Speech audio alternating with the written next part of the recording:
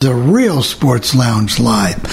Those imposters try to screw up. Well, we had Mario Andretti on. He's a sports Yeah, guy, well, you know.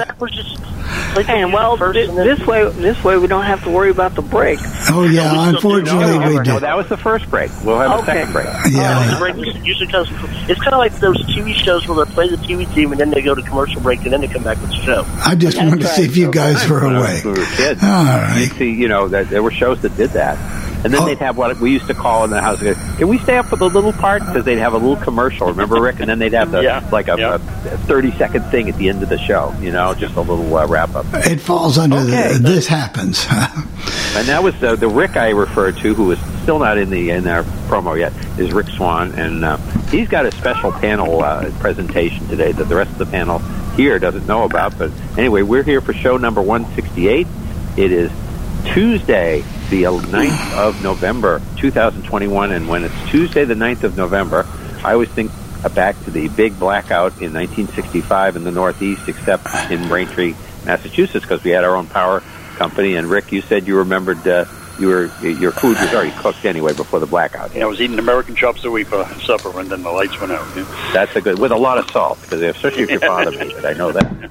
So anyway, all right. So, but we always think of that. So if history repeats itself, it'd be around 5:30, and we'll all be out of here. Rick and I will, anyway. Okay.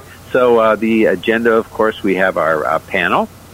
Then we run through our deaths. Only got 5 this week, and then we have some interesting ones as always. Then the NFL, and then we're changing things up a little bit because baseball is over. So then we're going to go to college football, then college basketball. It's up maybe a little higher than it would be normally, but tonight's opening night, and plenty of games. If you listen to that XM schedule, there's a bunch of stuff going on tonight. Then we'll do baseball and the wrap-up of the World Series, and some of the off-season stuff has started. The NBA, then we've got the NHL, and we have boxing, and we have a couple of media things, and racing. So anyway, that's what we're going to have. So we'll go through our panel, and then we'll get on with the rest of it. So my panel is basically Aaron Rodgers. He just drove me crazy with this whole thing. And I also wanted to see if we can get some updates or some clarity, because I don't know if anything's really happened with this. But my problem is, he blamed the media for not asking him if he was vaccinated. Because they said he said he had immunity and nobody followed up. Now, Perry and I said, and I think we were on here saying it last week, that they should have, but they didn't. And so here he was being treated as a vaccinated player. He was meeting with the media. He was doing all the things, I suppose, going out on the road, doing everything else that a vaccinated player would do, because he was claiming that his bogus treatment or whatever he thinks was going to work. And, of course, it didn't work. And now he is being treated as a vaccinated player. I think he has to be out till what, this coming Saturday? Is that the case? Yeah. And is he going to play Sunday? Least Saturday. Well, it depends. I mean, he has to be out till at least Saturday, but that depends on getting negative tests and so on. Yeah. So the question is, okay, well, let me ask the question, and then maybe you've got the answer, Robert, or somebody else. The question I have is, what is the NFL doing about this? The Packers seem to pass him off as being vaccinated. Either they're in trouble for passing him off as being vaccinated, and they should be fined big time, just like the Titans were last year for not following protocols, or the NFL is in major trouble for, he's such a big star, we're going to pretend that he's vaccinated even though we know he isn't. So what were you going to say, Robert? According to a press release that I saw this morning, he will be back on Saturday, but the coach doesn't think he's going to play on Sunday. It looks like it'll be Jordan Love. That may have changed. They are saying there is a chance he will play on Sunday. Okay, thank you, They Perry. looked at the films. You know how the coaches always look at the films? They looked at the films of Jordan Love, and they said, he's going to play something. And by the way, we are clear now. Yeah. Okay. And if you're one of the other unvaccinated players, now we're not getting into debate on all that. But if you're one of the other unvaccinated players, are you going to go? Wait a minute, I'm unvaccinated. I have to go through these protocols. I'm making that choice. But he is unvaccinated, and he got to get away with it. I'd be a little upset. Well, they said yesterday too. By the way, the NFL did know it. Yeah. And they're investigating, but you can't tell me that the NFL didn't know that he was standing up there doing press conferences after the game without a mask on. Right. Of course they did. So the NFL knew it, and the Packers knew it. But today, I guess he's upset that people are questioning him. I guess I look at it this way: he should have just been honest. He's an entitled jerk, is what he is. If he's questioning that, I mean, how can he? Everybody else, the whole Players Association, of course, they won't do it because he's a big star, like in any other sport. But they should be filing something about this, a grievance against the NFL on behalf of their unvaccinated players. He's one of the people that thinks he knows better than everybody else. Does he have a mental? He should be the Jeopardy host, Hold on, go ahead, Bill. Does he have a mental problem that he doesn't realize that if all the players that are not vaccinated are up there wearing their mask and conducting their interviews, and he's just going about his business? Can he not reason? Can he not figure out? Is there... I believe the NFL should be responsible, but I also believe the Packers should come down on big time, and most of all, they should come down on him. On him. Correct. And there are others who are unvaccinated. I mean, we know that Carson Wentz is unvaccinated. He's going by the rules. Kirk Cousins is going by the rules. Zach Wilson is going by the rules. And I'm sure there are others, but those are just the ones we know. Right. Yeah, and Xavier McDaniels for the Giants, who had a pick 6 this week. Nobody knew he was unvaccinated until this week, but because he had the pick 6, he did the press conference after the game. But he had to do it virtually. Yeah, right. Okay, but at least they're following the rules. Right. Yeah, that's fine. I mean, I'm not saying they shouldn't be vaccinated. I think it's too bad they're not and all that, but at least they're following. Yeah, they're following the protocol. I don't think it's a mental thing at all with him. I think it's you got to remember, this is the same guy. He broke up with whatever, not Danica, but one of the others he was dating, and he went and trashed that person. He disowned his family because, he has nothing to do with his family. He's like, look at me, I'm Aaron Rodgers, I'm better than you. Yeah. Basically, I mean, let's be very quick with this. He's thin-skinned. Let's put it that way. And he's an entitled jerk. He certainly is. Sean, I live an hour away from where he was born and raised. We get stories about him on our local news all the time because of damage he tries to cause with his family. He still tries to cause trouble with his family. His mom and dad are practicing physicians here in the local area. He tries to destroy their medical practice all the time. He's just a royal jerk. I've heard that. That was part of the thing with not just disowning his family, but anyway. By the way, in another thing, just coming across the wire, Odell Beckham goes unclaimed. He is now an unrestricted free agent. Unrestricted. Yeah. But one of the things that actually kind of goes with him is, what and those of you who listen to Packers games know that he is called E-Rod. Yeah, E-Rod makes sense now. A-Rod. More than it ever did. A-Rod. I'm sorry, I screwed that up. Yeah, because of E-Rod. But anyway, so that's my panel thing. E would mean, Chris, that he's if the Aaron with an E would mean he would be a girl. That's correct. So maybe that's another issue we'll find out about later. You never know. On to Rick. Well, on to Rick, and this is going to be good, guys. You're going to enjoy this. Okay. All right, first, before we get to that, a couple of quick things. I just heard that I don't pay much attention to MLS, but our team here in Boston, who set, I guess, all kinds of records for the regular season this year, they had their last regular season game Sunday. They just announced when their first playoff game is going to be. Did you hear when that was, Chris? 3 weeks from now. Happy birthday. Right on your birthday. My birthday. There you go. 3 weeks from today. Yeah. 23 days between the last game and the first playoff. Yeah, they're taking a break between. I don't know why they're taking a break and doing they have buys. December. Yeah. They're already in the semifinals for the Eastern Conference. There's also international soccer play that some of their players may have to. That's part of it. And all I know is we don't have to. We are our expansion team here. We didn't have to worry about the playoffs. Right. and we don't have one. Yeah. Anyway, go ahead, Rick. The other thing is, I just with Veterans Day coming up Thursday, I want to give a big shout out and a thank you for all the men and women who have made the ultimate sacrifice, so we can sit around and talk about this stupid stuff. Absolutely, I big appreciation there. Okay, this presentation Chris was talking about. He had mentioned a couple of weeks ago, talking about the old AFL. I wonder, the 8 teams there, how they stacked up against each other.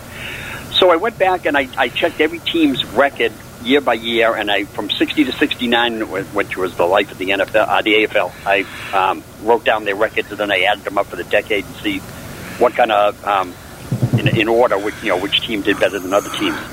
I hope this is, of course, I know you're finding this interesting. I assume Bill was too. The rest of you guys are kind of young whippersnappers. I don't know how much you're going to get out of this, but we'll see. Chris Cross was a huge AFL fan with the Boston Patriots. I was a New York Giants fan, so more of an NFL team. I was one of those guys that used to say, well, the AFL will never, won't win a Super Bowl for 10, 15 years. But I watched them after the Giants game every Sunday, the AFL, and it was an exciting league. I'll tell you that. They were just wide open. We had Patriots highlights on Saturday mornings, too. That was cool. Going from worst to best, in 8th place, the Denver Broncos, and I mean by a mile high stadium. They were terrible. They were in the decade. They were 39, 97, and 4. They had one season that was 7-7. The rest of their seasons, they didn't have a season better than 5 wins. The next 4 teams are fairly close. In 7th place was your Boston Patriots. Okay. 63, 68, and they were the king of ties. 9 ties. Wow. In 6th place was the Buffalo Bills, 65, 69, and 6. In 5th place, the Houston Oilers, 70, 66, and 4. In 4th place, the New York Titans / Jets, 69, 65, and 6. In 3rd place, the Oakland Raiders, 77 wins, 58 losses, 5 ties. There we go. Hey. Yeah, and then the top 2 were very close.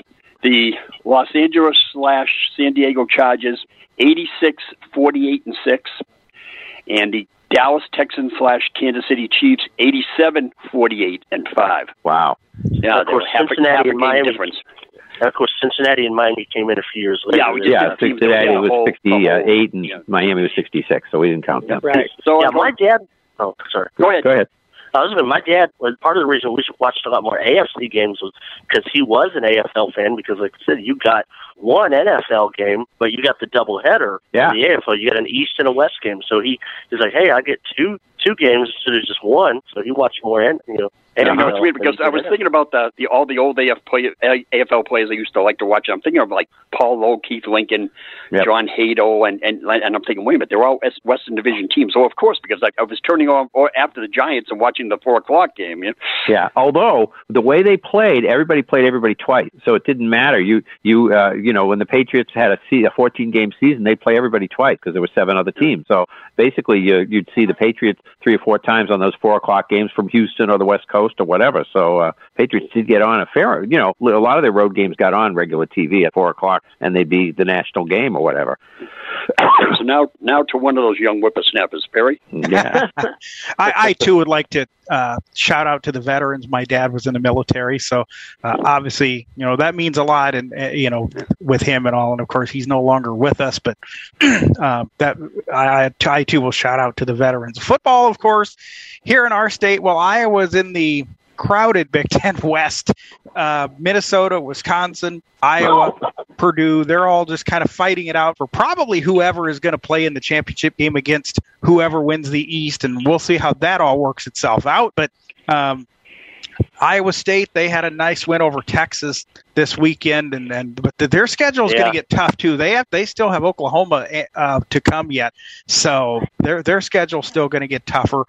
Northern Iowa, I give them credit for 2 weeks in a row. Then they go to Illinois State and lose in overtime. So that didn't work too well. But hey, basketball starts today. All of our Iowa teams are in action today. The Iowa State women got an early morning win. They played at 11 o'clock this morning, and everybody else plays later this afternoon or this evening. I think there's 80-something games, I think. Yeah. 80-something college basketball games today. And we'll get to the big ones later on, but we have our high school semifinals this week.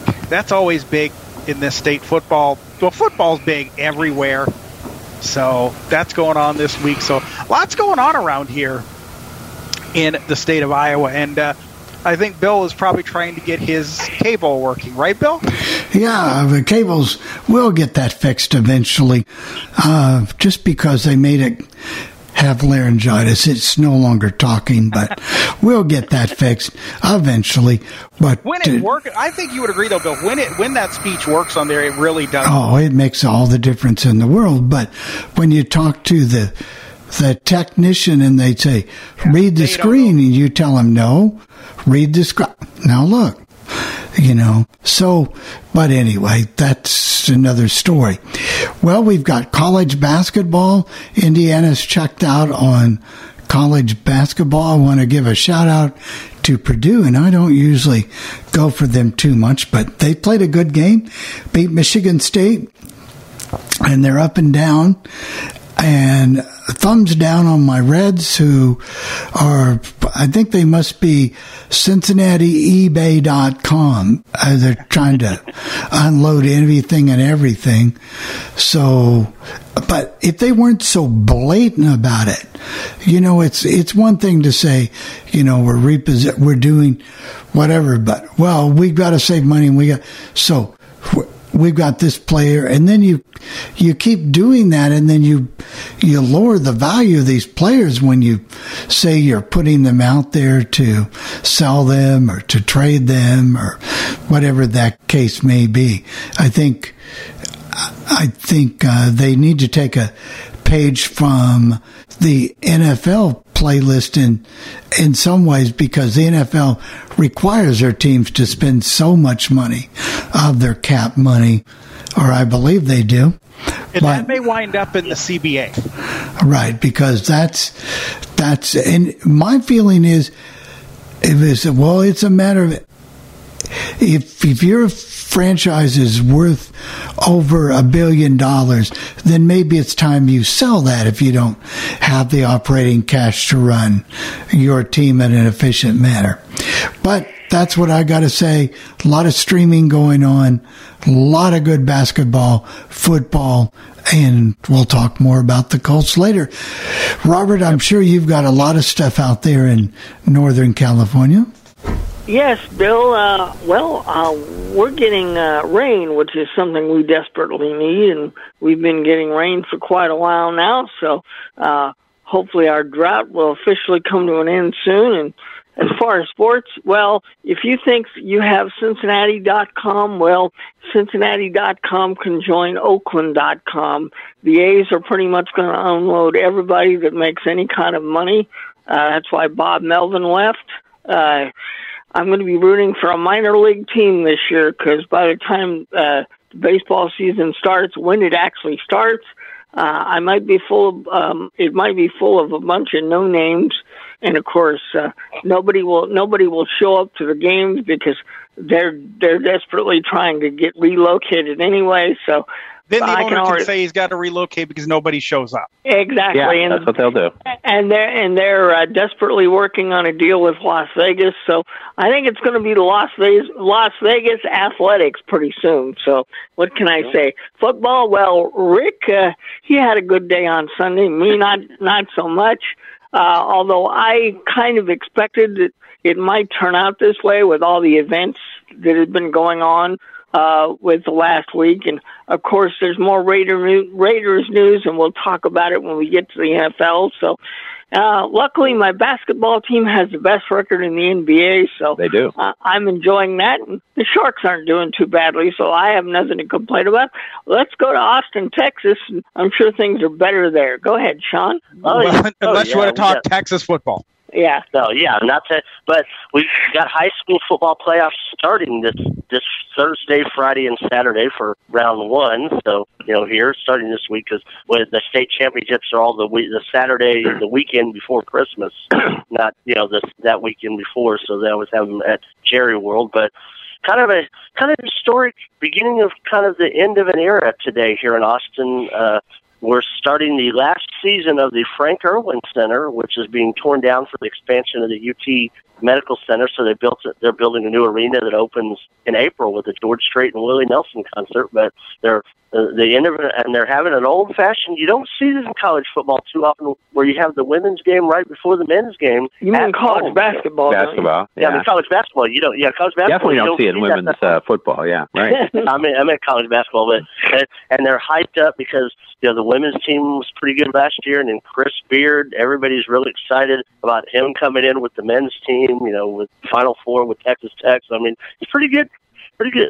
That part's going well. I like the football team, and no monkeys, no monkey business. Oh, well, there was monkey business on the field Saturday, but no off-the-field monkey business this week in football. But anyway, if you want to talk about anything besides monkey business, remember, anytime throughout the week, you can leave us a message at 773-572-7715, or go to 800-693-0595, option number 2, say it's for Sports Lounge Live, or email us, sportslounge@allthingsradio.net. And breaking news stories that come up throughout the week, go over to 712-432-3642, board 9 for a Sports Lounge board, and the schedules are on board 13. So now let's get on, find out who died this week. Well, okay, only 5 people, but one of them was very interesting. They're all interesting in their own way. The first one, just because he's here and at the top of the list, even though he was the last one in, Mike Pitts, defensive lineman. He was 61 years old. He played college at Alabama. He was the 16th pick in the 1983 draft by the Falcons. Played with Atlanta from 83 through 86, Philadelphia 87 through 92, and the Patriots 93 and 94. He had 1 interception, 15 recovered fumbles with 1 touchdown of those, and 48.5 sacks. Now, I don't know why, but we don't usually get sack stats from David USF on these linebackers and ends, and defensive tackles. So I don't know, but that's kind of cool when we do. But the interesting one to me, and brings back a lot of memories, and to me and Rick, we were talking about this. Tom Matte, 82 years old. And they called him the garbage can because he just just knocked everybody down, just ran right up the middle, and just didn't take any backseat to anybody. He was 7th pick in 61 by the Baltimore Colts. Played for the Colts from 61 through 72. He had 4,646 yards in rushing and 54 rushing touchdowns, 2869 for receiving yards, and 12 receiving touchdowns. And he was a quarterback. As a quarterback, he had 246 yards and 2 touchdowns. He was in the Pro Bowl in 68 and 69 and out after 2 games in the 70 season, but got a Super Bowl ring for the 70-71 Super Bowl 5. And then they were the NFL champs in 1968. He was the color analyst for CBS from 76 through 78. And then from 96 through 05, when the Ravens came to town, he was their color guy with Scott Garceau on Ravens radio.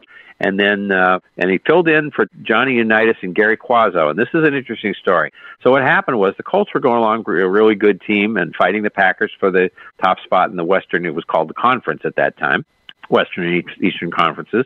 And so John Unitas got hurt, and about 2 weeks later, and Gary Quazzo came in and had a good game, I remember.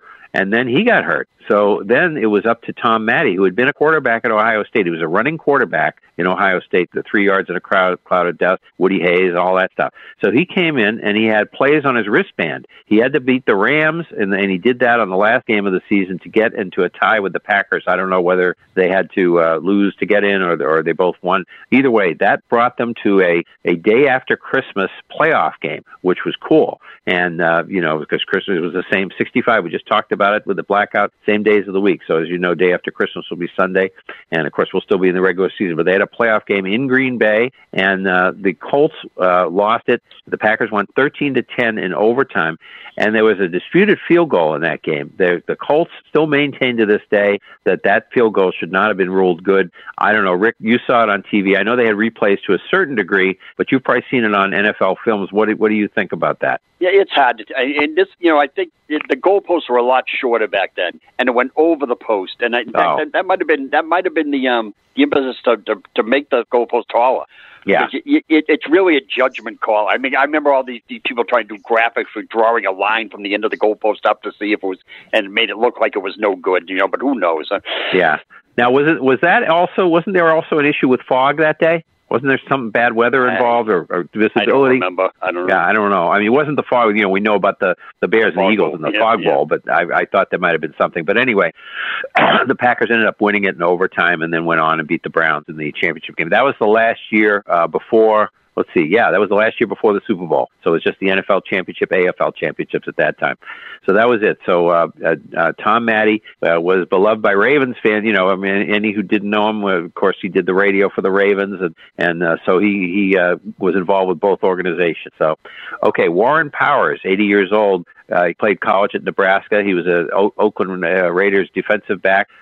He was in Nebraska from 60 through 62. The Raiders 63 through 68. He won the AFL championship in 67. 22 interceptions and 2 touchdowns from them, and 1 recovery. And then he was the Nebraska defensive back coach from 69 through 76, and Washington State head from 77. Then the Missouri head coach from 78 through 84. He was won 3 and lost 2 in bowl games with Missouri. Overall, his coaching record was 53, 37, and 3, and coach of the year in 78, and died of Alzheimer's disease. Then we move to Charlie Burns, 85 years old. He was a center in the NHL. Played for the Red Wings, 58 through 59. The Bruins, 59 through 63. Then he went to the WHL, and back then there was the Western Hockey League. Played for the San Francisco Seals, 63 through 66. And they changed it to California, not Seal. Yeah, it was the Seal. And then they changed it. Yeah, and then they changed it 66, 67. They were called California. Leading in, I think they knew that the Oakland was going to take that name. They were the Seals. He started with them in 67 through 68, so went there in the expansion. Then Pittsburgh, 68 through 69. Minnesota, 69 through 73, and then New Haven in the AHL, 73-74. In the 106 goals in the NHL, 198 assists for 304 points, and then he has the head of the Minnesota, then the last North Stars, last 44 games in 69 and 70, and the last 42 games in 74-75. His coaching record was not good, 22-50 and 14. And then Pedro Feliciano, 45 years old. He's from Puerto Rico, and he was known as Perpetual Pedro. He pitched for the Mets from 02 through 04, and then again from 06 through 10, and then back again 13.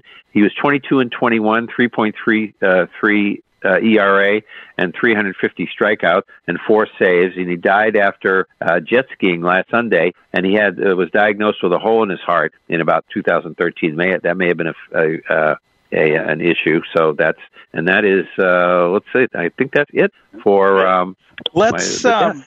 Before we go to break, let's sneak Jerry in here real quick. Jerry, go ahead and unmute, and we'll sneak you in before the break. All right.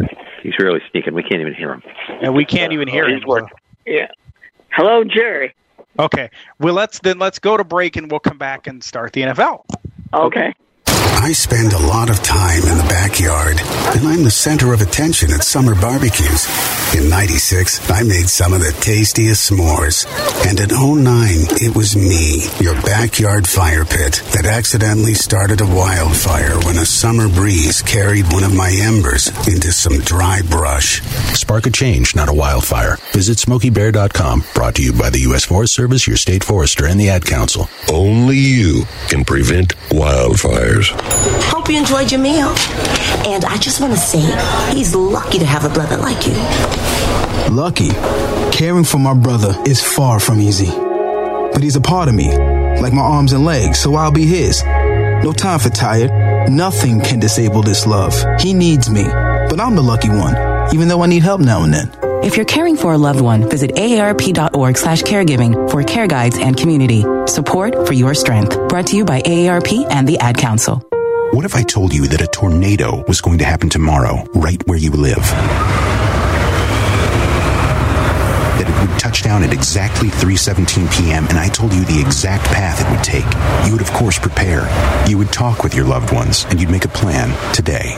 It's true, I can't tell you a tornado will strike tomorrow, but shouldn't you have a plan anyway? Go to ready.gov/communicate and make your emergency plan today. Don't wait. Communicate. Brought to you by FEMA and the Ad Council. This is Mario Andretti. You know me as a race car driver, but I'm also a Meals on Wheels volunteer. I've raced against the sport's biggest personalities, but I've never met more vibrant, amazing people than the seniors served by Meals on Wheels. You can make a difference by dropping off a hot meal and saying a quick hello. So, America, let's do lunch. Volunteer your lunch break at americaletsdolunch.org. This message brought to you by Meals on Wheels America and the Ad Council. We are back. Jerry's unmuted now. So, Jerry, it's your lucky day. You get a second chance. Go ahead, Jerry. I think he's... Well, let's see. Jerry, where are you, Jerry? Come on, Jerry. Let's go. Well, he's unmuted, so a technical difficulty. Maybe his phone is muted. Yeah, that could be. Jerry going once. Jerry going twice. Let's go ahead and start the NFL. As Larry Glick used to say. Okay, well, I'm sure he'll be back, and we'll try to get him in again. Okay, so we have the NFL scores, and we can talk about these games. And we had, what was it, 5 Super Bowl matchups, and the only one that came out the same way was the Patriots beating Carolina. In the first one, we had the Colts. This time they beat the Jets 45-30, and it was 42-10 at one point. Basically, I think the Colts kind of let up, and and Mike White got hurt, who had such a great game the week before for the Jets when they beat Cincinnati. So I don't know, is he supposed to come back this week? That's what I hear, but it's still questionable. Now they're hemming and hawing about whether Zach Wilson is healthy and what's going to happen if he's healthy, and that nobody's guaranteeing either thing. Salah had said that it wasn't necessarily true that Wilson would get the start when he came back because White had played so well in the other game. But he said yesterday, somebody asked him yesterday if Wilson is completely healthy, will he play? And he said yes. But then he said, you got to be sure that he's completely healthy. Kind of Okay, whatever. All right. Well, here was a surprise, and even the victory, but by this much. Cleveland beat Cincinnati 41-16, and Chubb ran for 137 yards and 2 touchdowns, and it was just amazing. They just pulled away from them, and the Bengals never really got going. Well, you know what that is? Huh? That's the OBJ factor. Yeah. It's addition by subtraction. That's right. I mean, Mayfield looked great the first 3-4 games of the season. Beckham come back. He looked awful. He left this week, and Cleveland looked great again. Why isn't it working? As we just reported a little while ago, remember, he has now cleared waivers, so he is an unrestricted free agent. And there are some horrible rumors that he could come here, but the rumor I keep hearing is he's going to head to Seattle, but we'll see. What I heard Seattle, New Orleans. I've heard that Seattle, San Francisco, maybe. Everybody always scares each other around here with these rumors about these people. But of course, it turned out to be true with Antonio Brown. I think after that, they just figure after Antonio Brown, anything could happen. But the thing is, why hasn't this helped the Giants the last 2 years, Rick? They need more help than that. I guess so. Dave Gettleman has got to go. That's the problem in New York. He's gone. Another Super Bowl. This was, I don't know, there's a lot of candidates for the weirdest game or the most surprising game. This is, as Ray Scott used to say, here's a surprise. He used to give these scores during these 4 o'clock games. Denver beat Dallas 30-16. 30-0 they had the lead. How did this happen? I don't know. Prescott was awful. Yeah. It was. I think my only thing is it was just a weird week in the NFL. I think that's the only thing you can come up with. Yeah. Wow.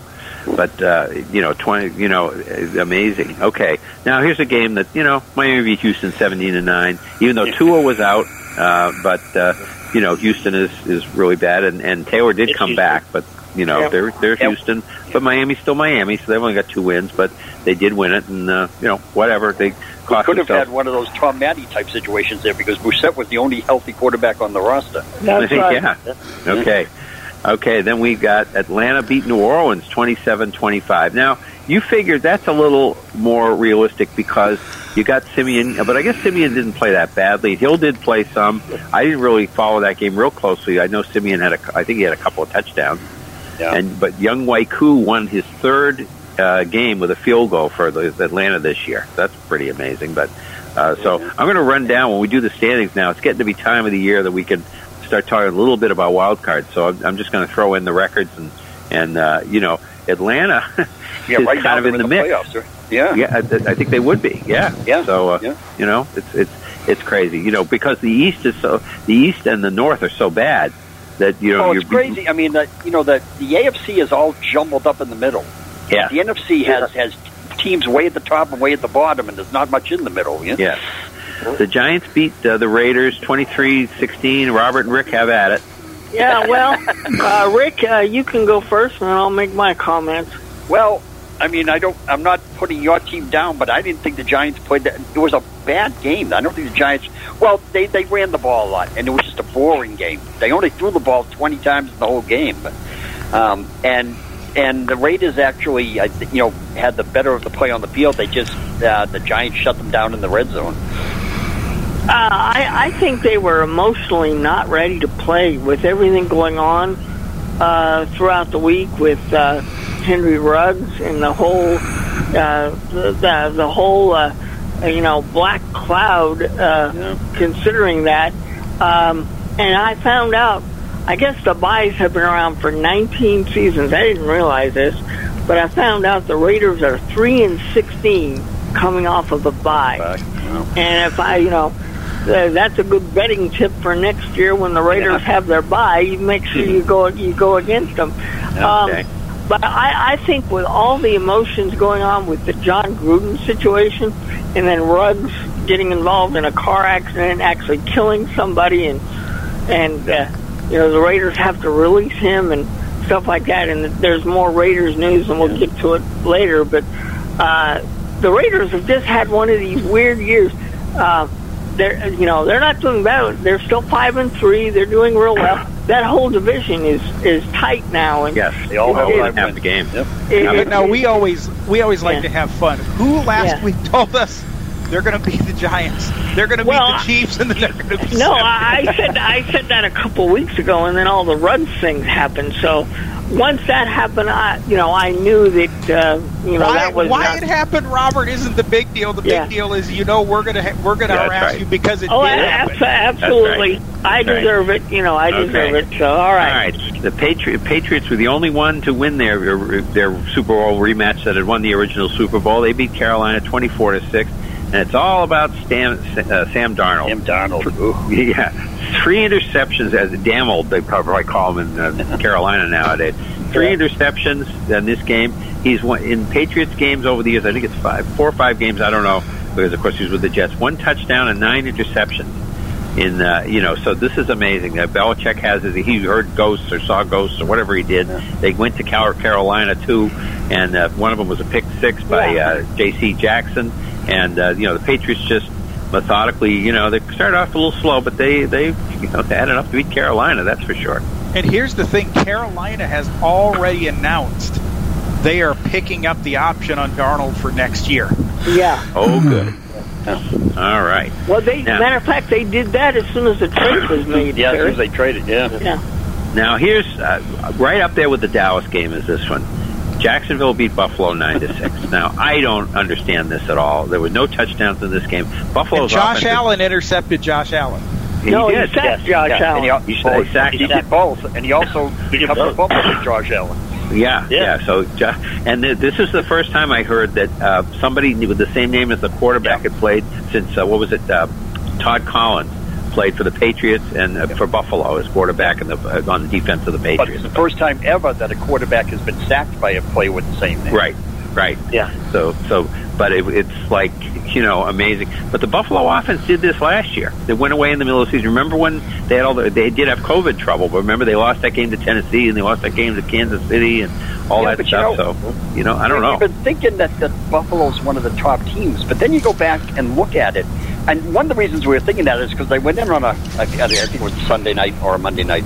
They went into Kansas City and won by like 17 points. Right. But now, how much does that mean the way Kansas City looks? That's right. Their other wins are 2 against Miami, 1 against Houston, and 1 against Washington. Yeah. So I don't know. We'll see. And when we read the standings, you'll see the Patriots only half a game. All the people in the, because everybody in the AFC East except Patriots fans wants the Patriots to lose. And, at least they didn't win it last year. Finally, somebody else won the division. Well, they're only half a game out now. So, anyway, Minnesota beat Baltimore 34-31 in overtime. Baltimore beat Minnesota. Sorry, I wrote it down wrong. I was stupid. Baltimore beat Minnesota 34-31. And, this was it. When you looked at all these early games and you said, okay, Dallas is way behind. These different ones are way behind, these home teams or whatever. You said, but there's Minnesota, and Baltimore comes back, and Minnesota blows leads, and they had a 24-10 lead. And, and they got the touchdown at the beginning of the second half with the kickoff return to make it 24-10. And it's just like, that was not surprising that the Ravens came back and won that game. Well, and when the Ravens get the ball in the overtime like that, when it's, the next team to score wins, boy, you basically have to get the ball maybe the 35-yard line and it's over. Yeah, if not less than that with the 60. What was that kick the other day? 66 yards. 2 weeks ago. Yeah. So there you go. The Chargers beat the Eagles 20 27-24. I know Jerry commented, and he's right. It was a good game. The Eagles played a lot better than we've seen them horrible a couple of times this year. But they really played. I think they got something out of that Detroit victory. Obviously, the Chargers are a better team, and it would be hard to win that one. But they did play a lot better, and they did a lot of running. I didn't see a team run as much as the Eagles in a long time. Well, that was the same when they beat Detroit. They had like 4 or 5 rushing touchdowns in that game. Yeah, and Hurts runs half the time. Yeah. So like Jackson, like Lamar Jackson, he runs most of the time or half the time. And the Chargers, and you know what? The Chargers had a fill-in announcer the other day, and I thought he was better than the regular announcer. I'm sure he was. I don't know who it was, but he was better than the regular. If that, oh boy, they should have hired all those just different things they should have done. That guy, what's his name, Larry Kahn? They should have hired him because he's excellent. The guy that does USA, and he's based on L.A. USA Football, whatever that network or Compass, whatever it is, whoever it is. USA, and then they had Josh they should have hired him.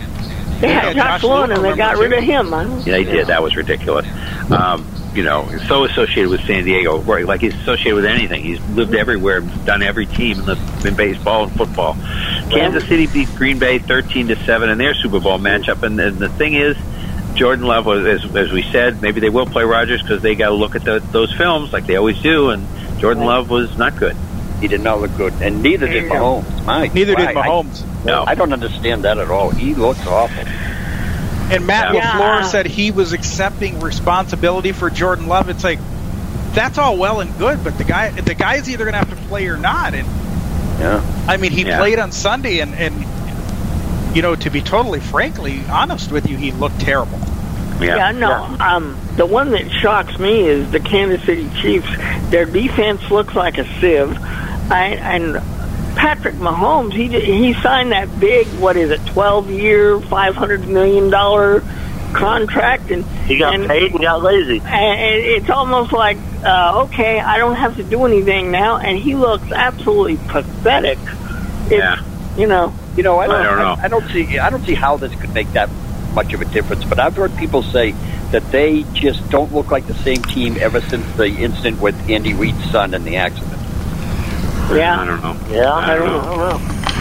Now, one thing and I didn't realize, I'd forgotten that Mayfield was going to be hurt. So one thing that everybody on the Sunday morning shows was sure of, all the ones I heard on FAN and everywhere, was sure that San Francisco was going to beat Arizona. But Arizona beat San Francisco 31-7. It was Colt McCoy. Colt McCoy. Colt Murray was going to be hurt. Yeah, it was Murray. Yeah. You said Mayfield, You said Mayfield. Oh, I'm sorry. Murray, But the thing is, everybody was so sure, and they just totally did not happen. Colt McCoy has made a career. Go ahead, they're missing Green and Hopkins, and on the first running play, Edmonds got injured, and then James Conner come in and got 170 scrimmage yards and 3 touchdowns. Yeah, and Colt McCoy's made a career out of that. I mean, 12 years. He's come in that mop-up duty for a game or two. I mean, he's never a long-term starter, but he's that good backup, and made a career out of it. Just whenever he did it with Cleveland, Washington, a little bit with San Francisco, now with Arizona. I mean, he's made a career. 2 or 3 weeks. He's just not going to hurt you. Yeah.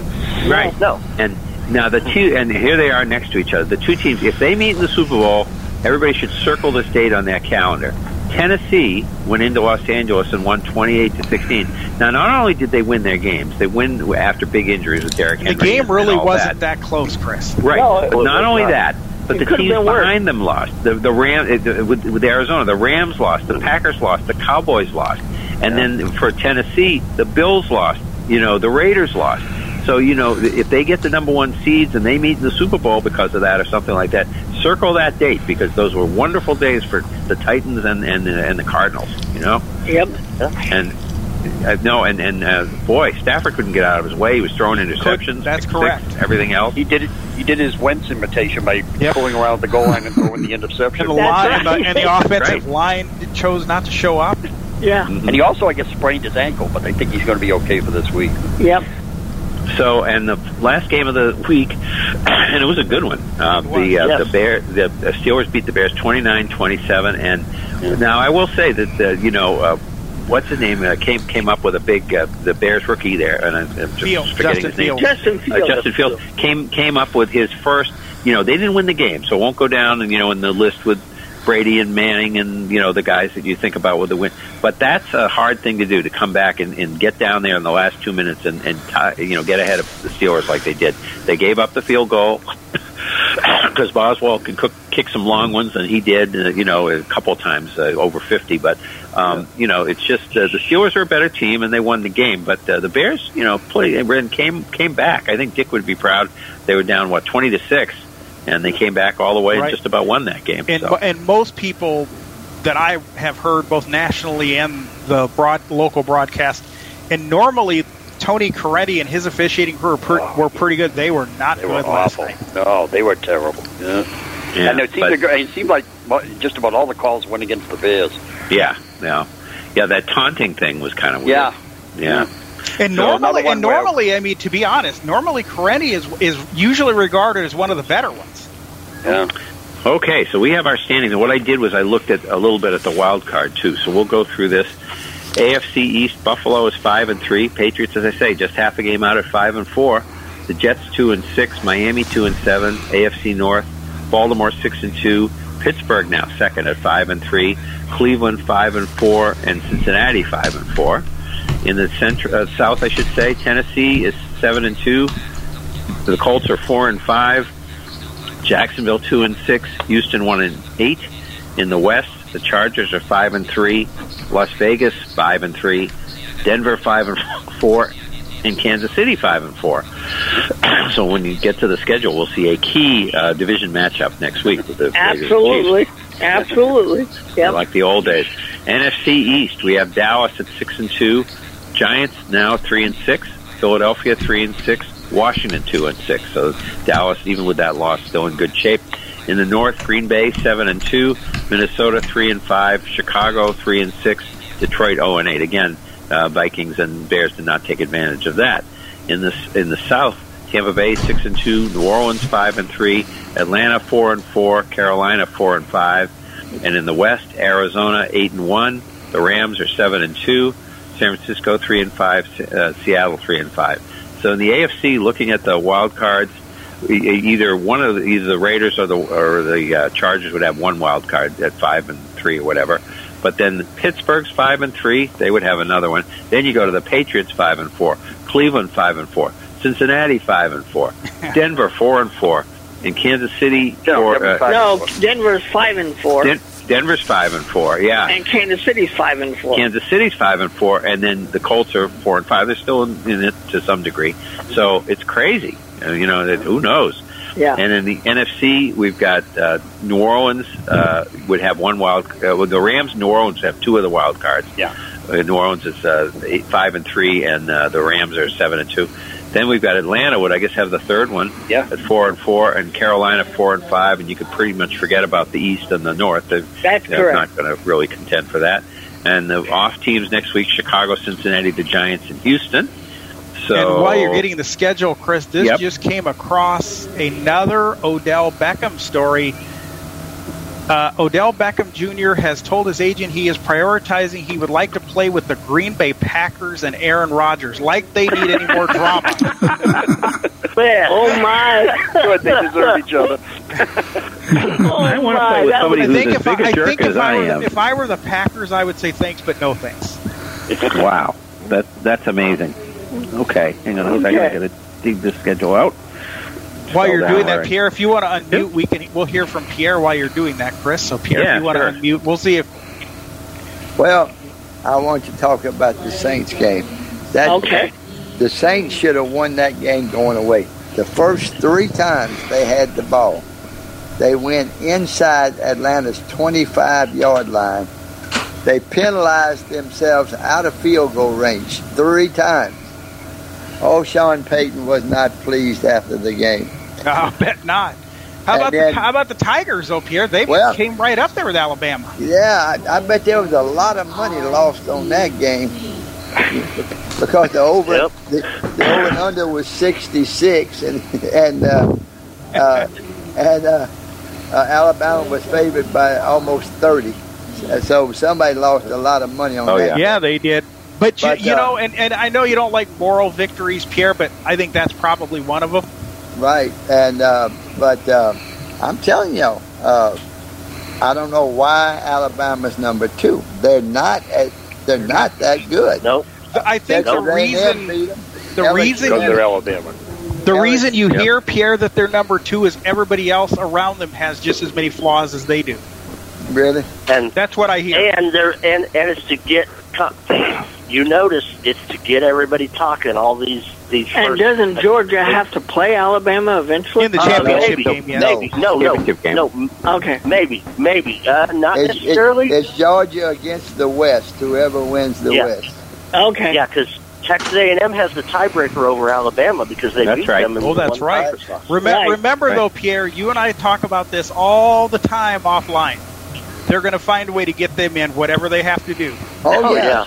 And hold on, Chuck. Go ahead, Pierre. Hold on. And if there's, let's see, I think that poll comes out Tuesday, and they're going to be all happy now. That poll will come out. If Ohio State gets in there, that's what they've been waiting for all year. Yep. And that poll, by the way, comes out between the 2 basketball games. Yes. Right. Yeah. Okay. All right, we got the schedule here, and we got Baltimore and Miami. This is not going to be too exciting. Baltimore and Miami, 8:20 p.m. on Fox and ESPN on Thursday night. Fox and NFL. Fox and NFL. I'm reading it right here, and I'm saying the wrong thing because I was remembering that I hadn't said the date. And all times are Eastern, Sunday the 14th. We have Atlanta at Dallas, 1 p.m. on Fox.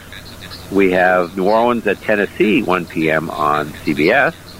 Jacksonville at Indianapolis, 1 p.m. on CBS.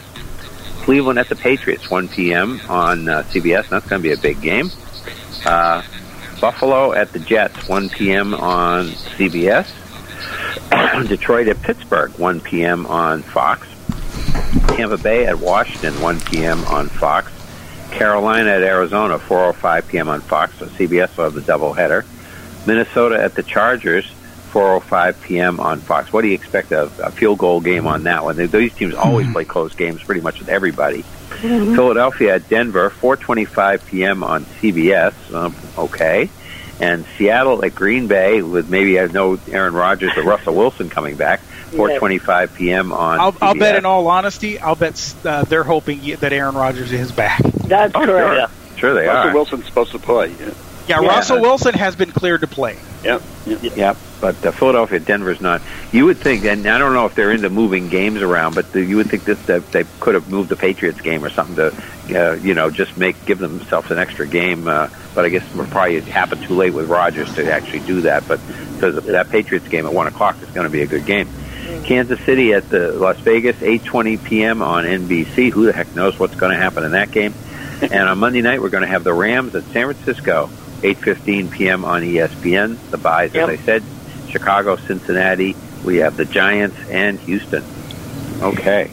So let's see. What do we have for news and notes? So we have Deshaun Jackson was signed by the Raiders. Yeah, he officially signed on Monday morning, and he will play on Sunday night. Mm-hmm. Also, for other Raiders news, Damon Arnett, the number 1 draft pick that was picked in the 2020 draft along with Henry Ruggs, was released. He got caught on video Friday night brandishing a gun and threatening to kill somebody.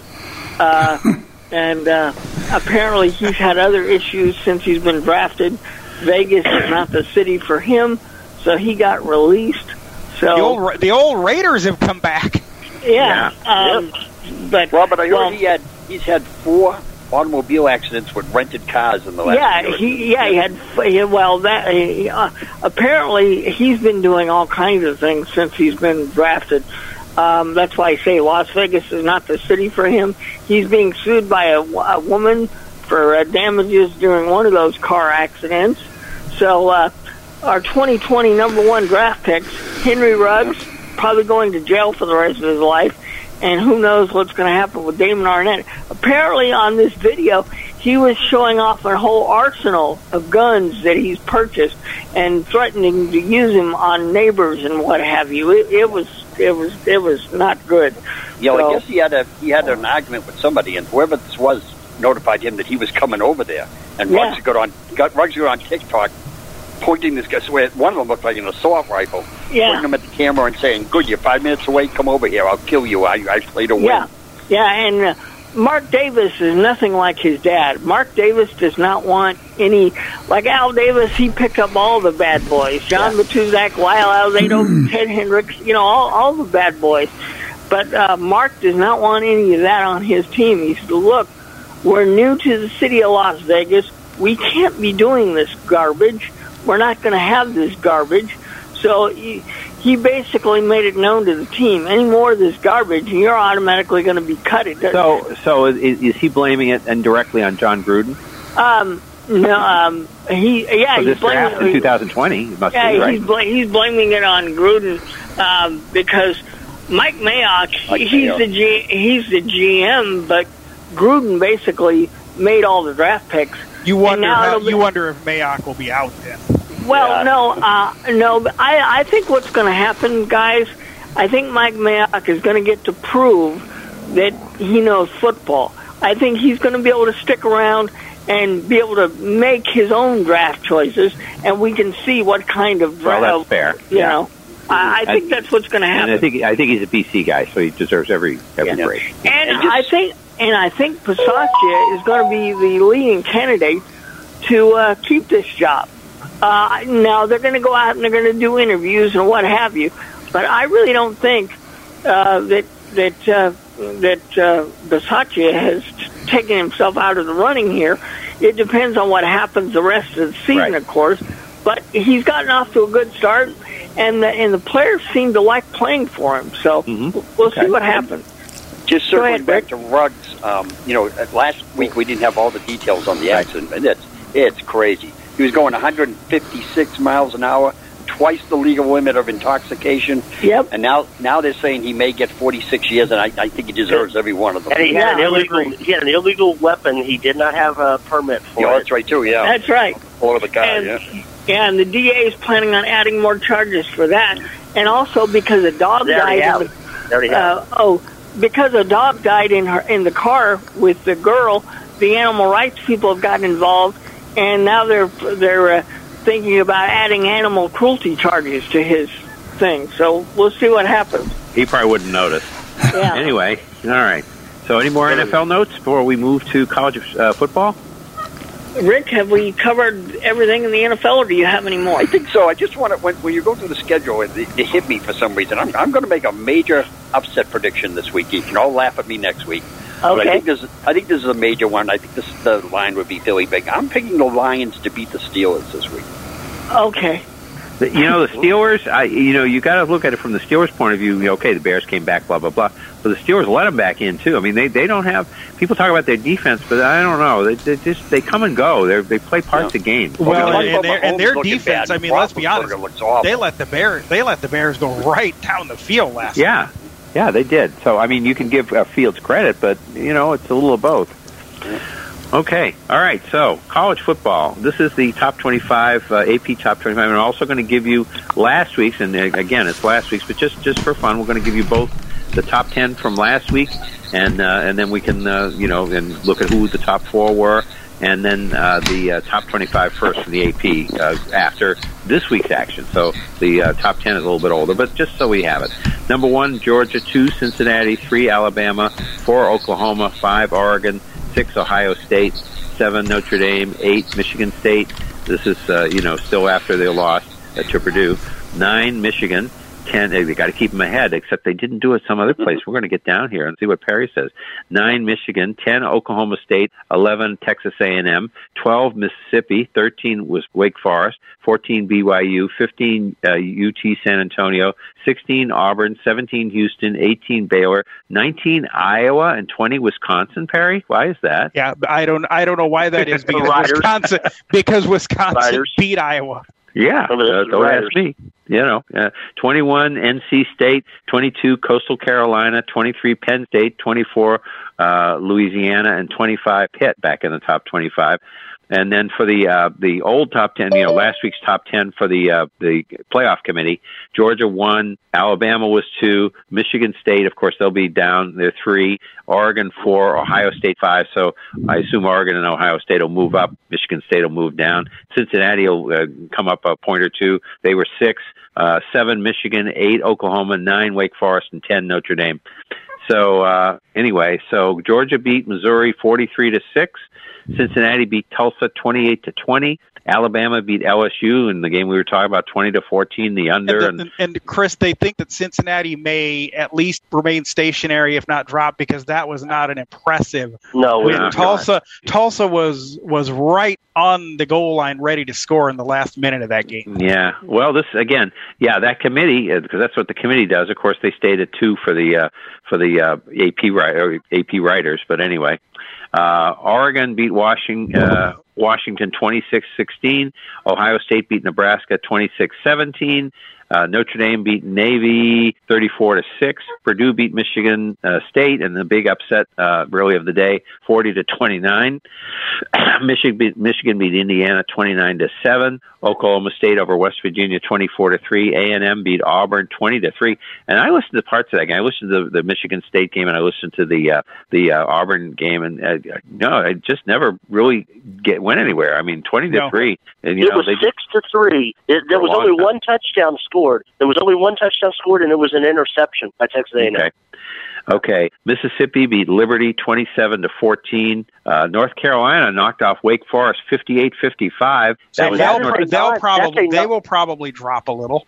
And that was a non-conference game. They played that as a non-conference because still keep playing each other, so it does not count against Wake Forest's conference standings though in their division. Oh, that's weird. Okay. Yeah, they still play. I didn't know that either until I was listening to the North Carolina broadcast, and they said, it's a non-conference. We're doing this to keep the game going. We schedule each other in some non-conference. Oh, so that mustn't be their designated rival then. I thought that was their designated rival. Wake Forest's designated rival is Duke, and North Carolina's is NC State. Okay, then. Okay, they just want to play. No, that's cool. Yeah. I understand that. They're all within 50 miles of each other or something. Well, most of them are right there, and then Wake Forest about 100 miles from all the others. Yeah, but anyway, so the 58-55 Wake Forest. Remember, they won a game 70-56 over Army, so their defense is not great.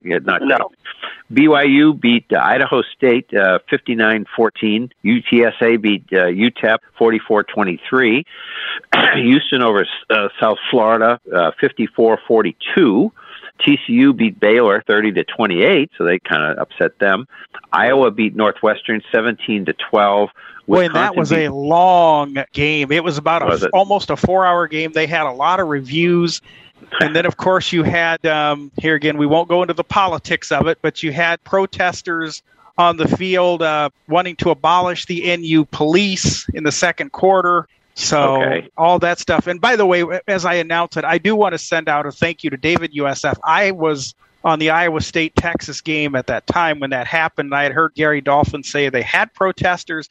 So I put onto Facebook if anybody knew what had happened. And I do want to thank David USF for helping me find out what had happened. So when someone helps us, we do like to give credit. Okay, Wisconsin clobbered Rutgers, 52-3 at Rutgers. NC State beat Florida State 28-14. Coastal Carolina beat Georgia Southern 28-8.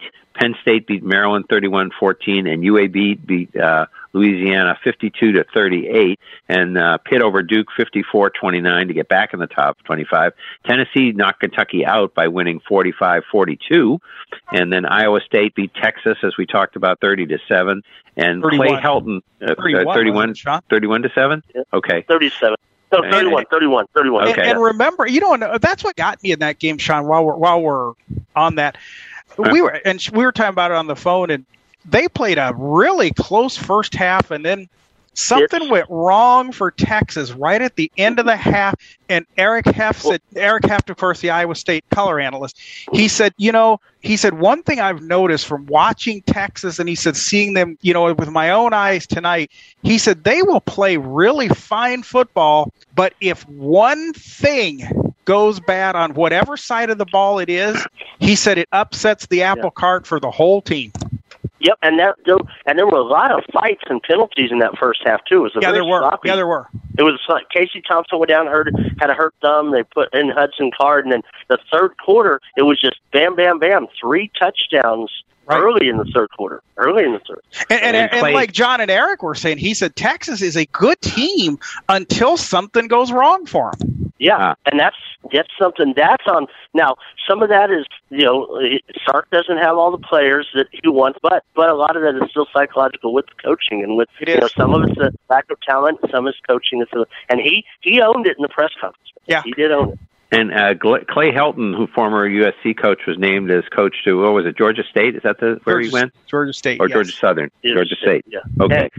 So, what are some of the big games? Yeah, other stories and big games for this coming week. Okay. Well, we'll get to the big games first, and then this is kind of a fun. You got Baylor, Oklahoma is a big one this week. Maybe not after TCU beating them, right. But Baylor, Oklahoma, you got Michigan, Penn State, so that round robin continues. Iowa, Minnesota, you can see how that one goes. Battle for the West. Probably one of the big matchups for us, and I'm surprised it's not the CBS game, but it's ESPN's big primetime game, so it'll probably be the Fowler and Herb Street game because they'll move them from ABC to ESPN because of the SEC. The Ole Miss Texas A&M game. That should be a good game. And another thing that's going to impact that Iowa-Minnesota game, Spencer Petras, the quarterback for Iowa, went out in the first quarter. Apparently he had been injured last week, but he is not going to start this week. Alex Padilla will start at quarterback against Iowa, so we'll see what he does. I would think Minnesota's a little better team than Northwestern, so we'll see what he does against a better team. And he's got Wake Forest and NC State are playing each other, and then Auburn, Mississippi State.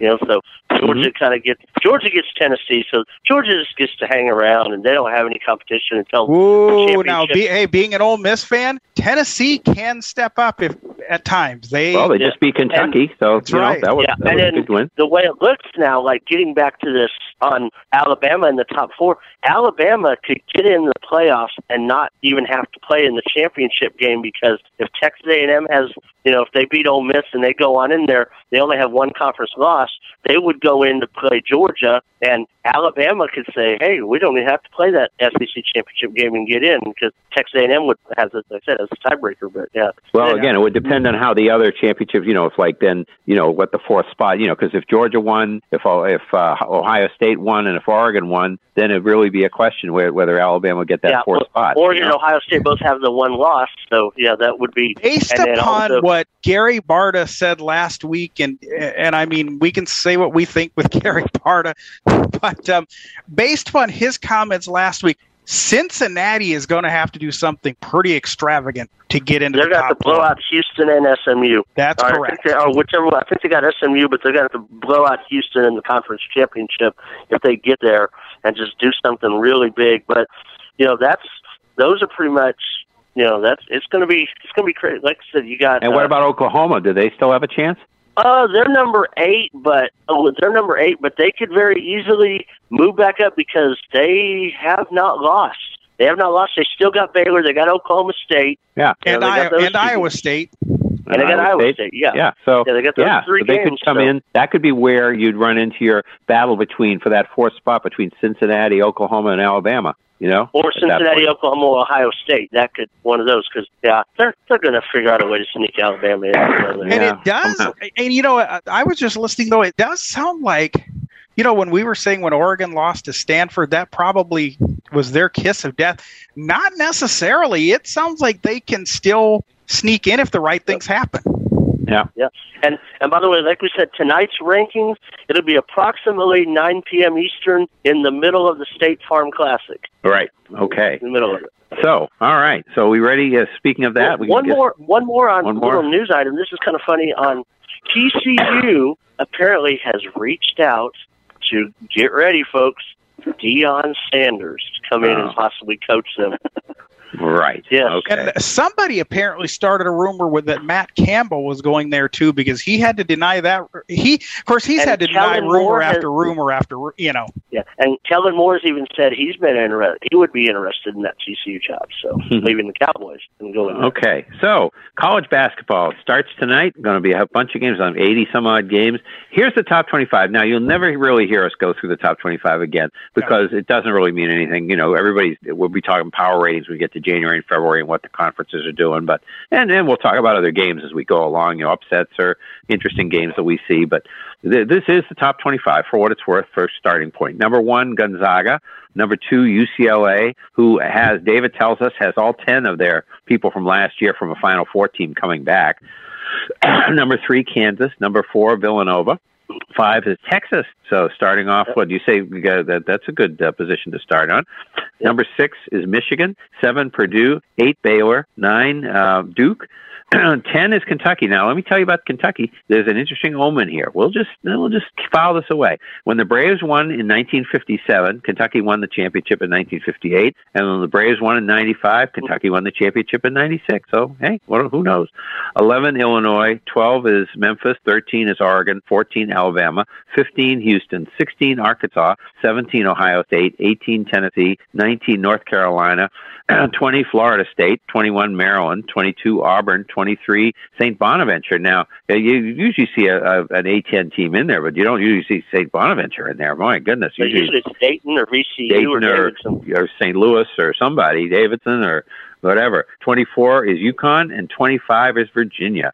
So, and there's actually a top 5 matchup Saturday night. Gonzaga and Texas play like a late game at 10:30 Eastern Saturday night. So out in Spokane. So of course Keith Moreland will be on the football call with Craig Way because Roger Wallace, the color analyst, will be going out to Spokane and doing the basketball game. So now what's the?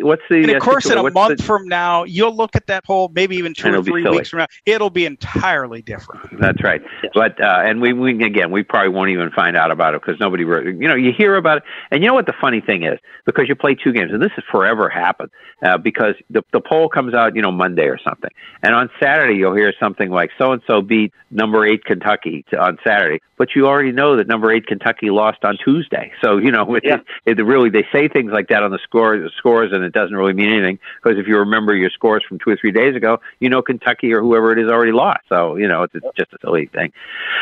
So there was some problems with Illinois and Oklahoma State, I guess, in college basketball. Yeah, a player from Illinois, name escapes me. Kofi Coburn. Yes, Kofi Coburn. He has to miss 3 games because he sold some memorabilia. And he did it about 2 or 3 weeks before name, image, and likeness. But he sold it and donated it to a charity. But he has to miss 3 games. And then the other one goes back to Oklahoma State. Lamont Evans, who's not a coach, assistant there, he had given a player $300 back in 2014. The player paid him back. But Oklahoma State is banned from postseason this year. South Carolina and USC had similar infractions. No postseason. Maybe it's one of those Oklahoma State, hey, we're not going to be that good this year. We'll go ahead and take our ban this year. Go ahead and get it. I don't know, but still, it's like the hypocrisy of the NCAA that we always talk about. Okay. Well, speaking of we don't want to talk about any hypocrisy, but Jamal, if you want to unmute. Oh, no, he would never. Today, Jamal, in honorance of you, Jamal, today is Chaos Never Dies Day. Jamal is our friend that loves chaos, right, Jamal? He does. Yes, and I was just listening to the absolute absurd scenario involving the playoffs, and Cincinnati's getting screwed, it sounds like, because, you have people whine and cry about people running up the score in college football. Well, what's happening in Cincinnati is why teams need to run up the score. Because people, you're playing these people too close. And then when people run up the score, that's ridiculous. Well, make up your so-and-so mind, for God's sake. So you want them to run up the score. Basically, we got different committees here. The AP doesn't care. Cincinnati's been winning their number 2. They started high enough to be number 2. And the other committee that is the powerful committee does care. And that leads to score being run up and all that other stuff. And unfortunately, that's the committee that counts. Right. And they did say they looked at head-to-head matchups. I watched it. They talked about it. They looked at head-to-head and how you did. That's why Oklahoma was undefeated, and they were all the way down at number 8, below Michigan, who had lost to Michigan State and was number 7. Yeah, right. Right. Now, also want to talk about college basketball. Now, I was listening to you all as well talking about the Kofi Cockburn situation. I mean, I just think the NCAA is doing that to stick it to them because they've urinated off about the whole likeness, being forced the whole likeness thing, and said, well, we got this guy just for a likeness thing, so we can nail him to the wall. That's what that sounds. That's more retribution, in my opinion. I mean, a man donated to charity, for God's sakes. Really? Yep. I mean, it is just, this whole thing is just... Remember, A.J. Green got in trouble for that, for signing a jersey and donating and selling it or donating it to an auction back in the day. I did not remember that, but okay. But now, I want to talk about the NFL for a minute and the performance of the Bears. Justin Fields took some giant steps forward last night. He did. Yes. Unfortunately, the referees did their part to screw over the Bears on some phantom call. There's a story about the one referee especially who, that one call that what's his name? Oh, yeah, that referee that was really... Go ahead. The call that was made about the phantom chop block where the guy missed T.J. Watt. Yep. And then you had the stupid taunting call where all the guy did was look apparently toward the Steelers bench. That's right, because he'd have been a former Steeler. That's why. But supposedly he inadvertently bumped into a referee, and that's what got the call. And then a phantom call, roughing the passer call against the Bears on Roethlisberger. A guy was doing a bull rush. I mean, what I would like to say about some of this stuff, I know I can't on this podcast, and I'm refraining from. This isn't podcast number 3 anymore, Jamal. We can use our imagination. That's correct. And they played undisciplined. They played pretty undisciplined overall. But those three calls, they had a lot of penalties. A lot of disorganized penalties. But those 3 calls were a sham, and if it weren't for those 3 calls, they probably would have won the game in spite of all of that. But I think all this disorganization, and I'm not saying other teams, the Patriots have gotten better slowly, but they've had it this year with Belichick even, with penalties, lining up offside, lining up in the neutral zone and all this. They did it 2 times in a row, the Bears did. Nagy's got to go. I mean, there's no way he's going to be back. He's got to go. Yeah. But you got to be encouraged. As bad as the Packers played this week, it didn't cost them anything because nobody else in their division played any better. No, that's right. I mean, but it cost them in trying to get that top seed. That's what I say about Arizona and Tennessee having such a good day. So anyway, okay. What else we got? Anything else? I think we got college basketball. Okay. All right. I guess we'll do the NBA. These are our first standings, and of course they're kind of topsy-turvy and crazy, and we'll run down them, and then a couple of NBA news and notes. Philadelphia's leading without Ben Simmons. How are they doing it? 8-3. Miami 7-3. Number 3 is the Bulls at 7-3. Washington 7-3.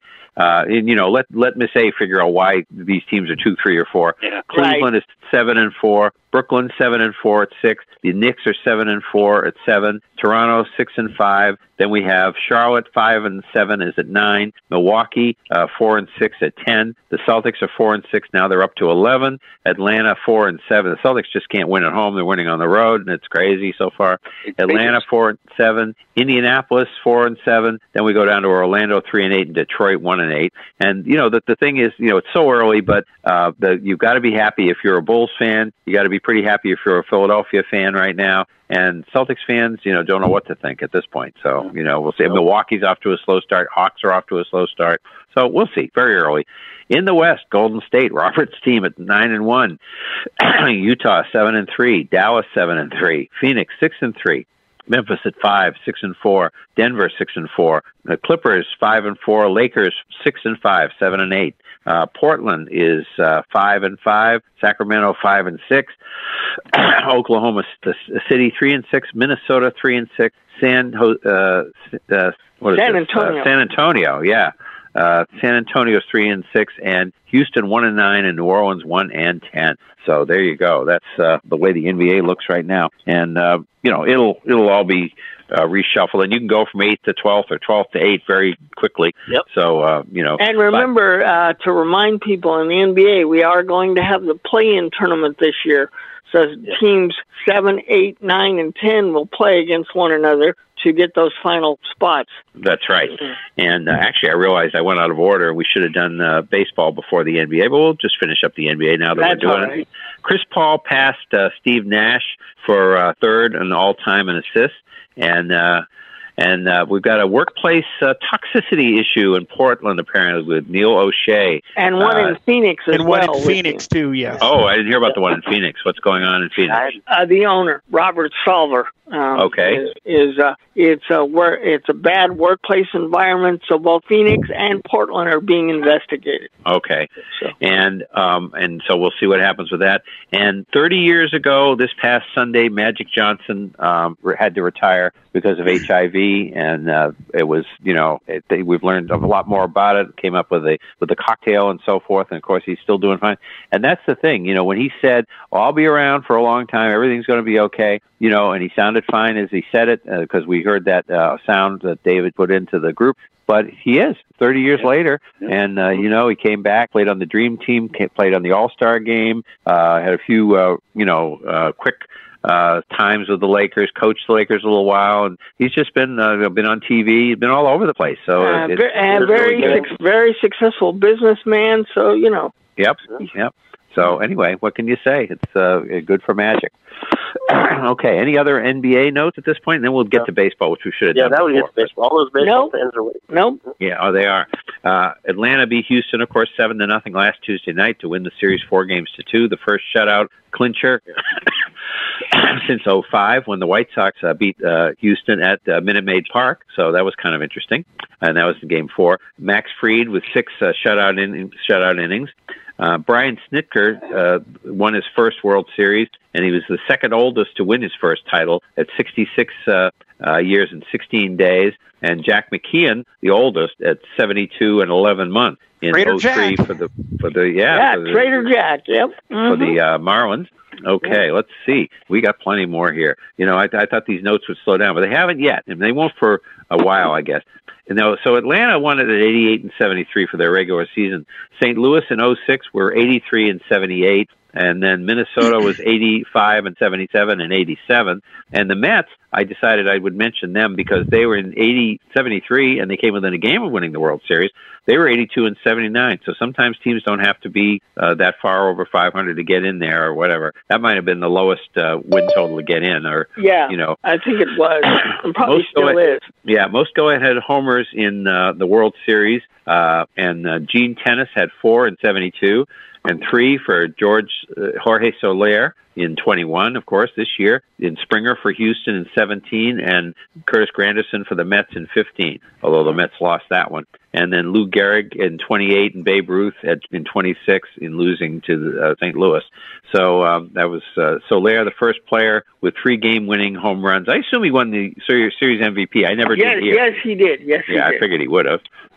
Dusty Baker, most wins with adding the postseason and the regular season together without winning a World Series in 2027. And he will be back next year. Well, he should be. And, really calmed things down in Houston the last couple of years. And, he won it as a player with the Dodgers in 81. And he's 0-2 in the World Series because he lost to the Angels in 2002 and now to the Braves this year. Buster Posey retired. He's 34 years old, but I guess, what has he got, some family issues? Somebody is not well in his family or something? Well, no, they just adopted premature twins. That's why he took last year off. And he said injuries are taking their toll, and he's got a lot of other things he wants to do. And I applaud him because he walked away from $22 million. If he would have played this year, next year, he would have made $22 million. So, hey, good for him. And of course, all the baseball writers are talking about his Hall of Fame candidacy, and a lot of the BBWAA writers think that he will definitely get in. So, okay. So there you go. Maybe not a first balloter, though. No. but they think he will make it. So David did a cool thing here. He ran down how long it's been for different teams since they won it, and with the teams that have never won it, like Washington, the new Senators / Texas, just started. They put in their year that they started, so it sort of gives how long have their fans been waiting. Indians, of course, 1948 was the last time they won. Texas never won it, and they started in 61 as the new Washington Senators. San Diego and Milwaukee both started in 69. Milwaukee is the Seattle Pilots at 69, the Padres, of course. And then Mariners in 77. Pittsburgh hasn't won since 79. Baltimore since 83. Detroit since 84. It's amazing. It's such a good year this year. Wow, it's been a long time. The Mets since 86, another thought like that. Oakland since 89. Cincinnati 90. It doesn't look like they're heading in the right direction. Minnesota 91. Toronto 93. Arizona 01. The Angels in 02. Miami in 03, and the White Sox in 05. That's as far as he went, and that's pretty good. And I heard another interesting stat kind of related to that. As far as cities with multiple teams, with 2 or more teams, now with the Braves winning after their drought, and winning and everything, the Minneapolis-St. Paul metro area has the longest drought of no championships in any of their league, any of their teams. No, that's for sure, and they're not too close in any particular team right now. Right. I think a lot of people, Chris, think the Twins will be back next year. I think they think this was just I think it'll be better. And they do try. See, they're one of the teams that's a small market team that tries. That's why when we get to this story about Nick Krall, the Reds general manager, saying that they've spent too much money and they got to cut back. And how come the Royals try? How come the Twins try? How come the Brewers try? I understand it's a small market. I get that, but still, it's just ridiculous. Some of these management, the Reds have probably had the most. I'm sure that the Reds have had the most owners of the 16 original teams. That team's been sold 1 million times. Yes. And, so if it doesn't work, either, I'm not saying they should move the team, but get somebody in there who's willing to, let it run. Look at what, if he wanted to, the A's owner who has all that money could do in Cincinnati. He could just let it run and they could have a great team. Yeah, I wish John Fisher would sell. I really would, because I don't think, had the A's had a different owner, I don't think Bob Melvin would have left. What if Procter & Gamble bought it? They have all the money in the world. I think, Robert, that could be true. But like Chris Russo said, every once in a while, Billy Beane does decide it's just time to do it. Yeah, I know. So and everybody, of course, tells us how great Billy Beane is. He's never really won anything. No, he has not. No, he actually hasn't. No. Okay. So anyway, they traded Tucker Barnhart to the Detroit Tigers. Now there's a team that is trying. See, they're trying to build it up. And now they have a Gold Glove catcher. Right. That's correct. And they Wade Miley went on waivers to the Cubs, so he's gone from the Reds. Thank you very much. Yeah. Last year was 12-7, 3.36. We had him for a year. The only bad thing about Wade Miley is he pitches great April to August, but he does not pitch great in September. Okay, we didn't care that year in September. We were out of it, but now I suppose that he and Kyle Hendricks may have the opposite thing, because Kyle, for years and years, I've said we need to just tell Kyle that April is actually May 1st. he doesn't. Okay. We tell him you don't pitch in the month of April because he normally sucks in April, but when he gets to May, he's good the rest of the year. But he takes so little time between pitches. He's a pleasure to watch. He certainly is. Ron Washington won as third base coach for the Braves this year after losing for Texas as a manager in 10 and 11. And Walt Weiss was the bench coach, and he won his second World Series, won in '89 with the A's. Right. And Jock Peterson is one of 9 players, and I didn't write them all down, but to win back-to-back World Series with different teams. He won with the Dodgers last year. Yep. So that's kind of cool. And David did put out a list. He did, but I decided, with the show, I didn't want to, have the show run too long, so I didn't do that. And we do have just a little info on the CBA. And Dick, I see you. We'll get you when we get into the right through the baseball business here. But the CBA, of course, expires at midnight on December 1st. Mm-hmm. The players are not going to strike, but the owners have said they would likely lock them out. I don't know why you would do that on December 1st, because the very next week would be the winter meetings. That is when baseball is discussed. That's the best week of the off season for baseball, and they're going to do that. Now, depending upon who you hear, it sounds like some people are positive, some people are negative. So just, what you hear. But there's not a lot from what you hear that they really need. There's some minor stuff, but there's not a lot that they need to change. The game is working well right now. Yeah, once they did the business with the funny stuff on the baseballs, I think that really changed the whole game. The rest of the year it was much better. They really. Harry, I think one of the things they want to change is like the Chris Bryant situation. They delayed his coming up to the major leagues because of Jim Bowden addressed that, but he said so far from what he's heard that hasn't even come up. Okay. Yeah. All right. But here's the thing. Like he said, you have these two sides, the owners and the players. And, I mean, we know that they're about the stupidest people out there, apparently, the negotiators. Because everybody, both sides, want the universal DH. Well, in order for one side to give on the universal DH, well, you have to give us this. Both sides want the expanded playoff. Well, you have to give us this to get that. Right. It's like, if you agree on it, just do it and be done with it. You're right. Yeah.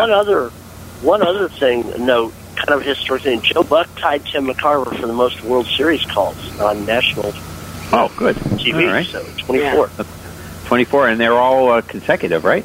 Most of them, because remember back in the late 90s when NBC... Oh, like 97, NBC did it the year the Marlins and the Indians played. That's right.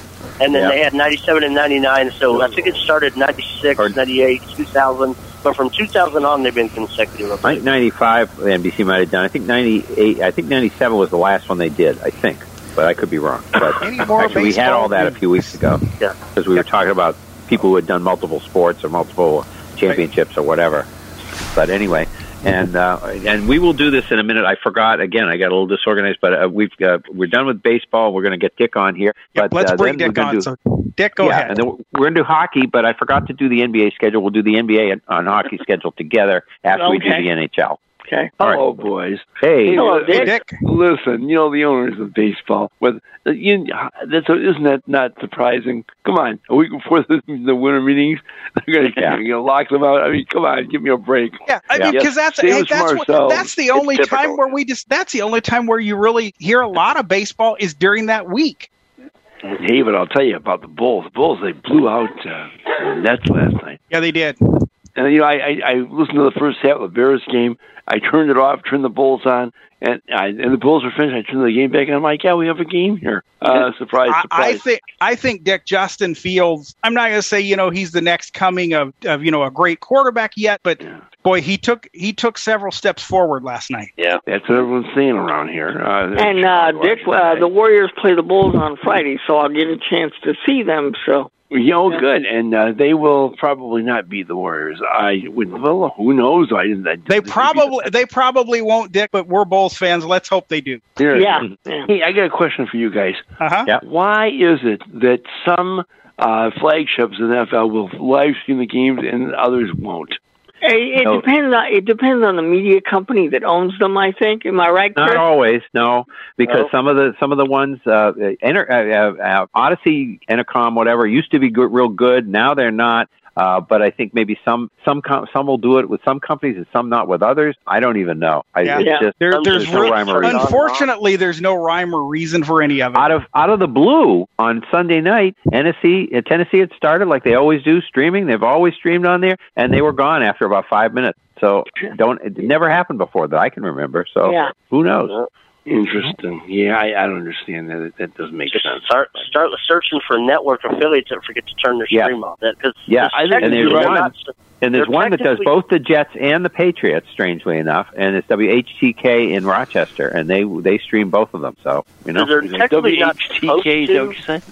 Yeah. WHTK. HTK, Chris. T is in Tom. Harry. T is in Tom. K is in knowledge. Yeah. I know the Patriots live stream on WGCH. You can get that. Okay.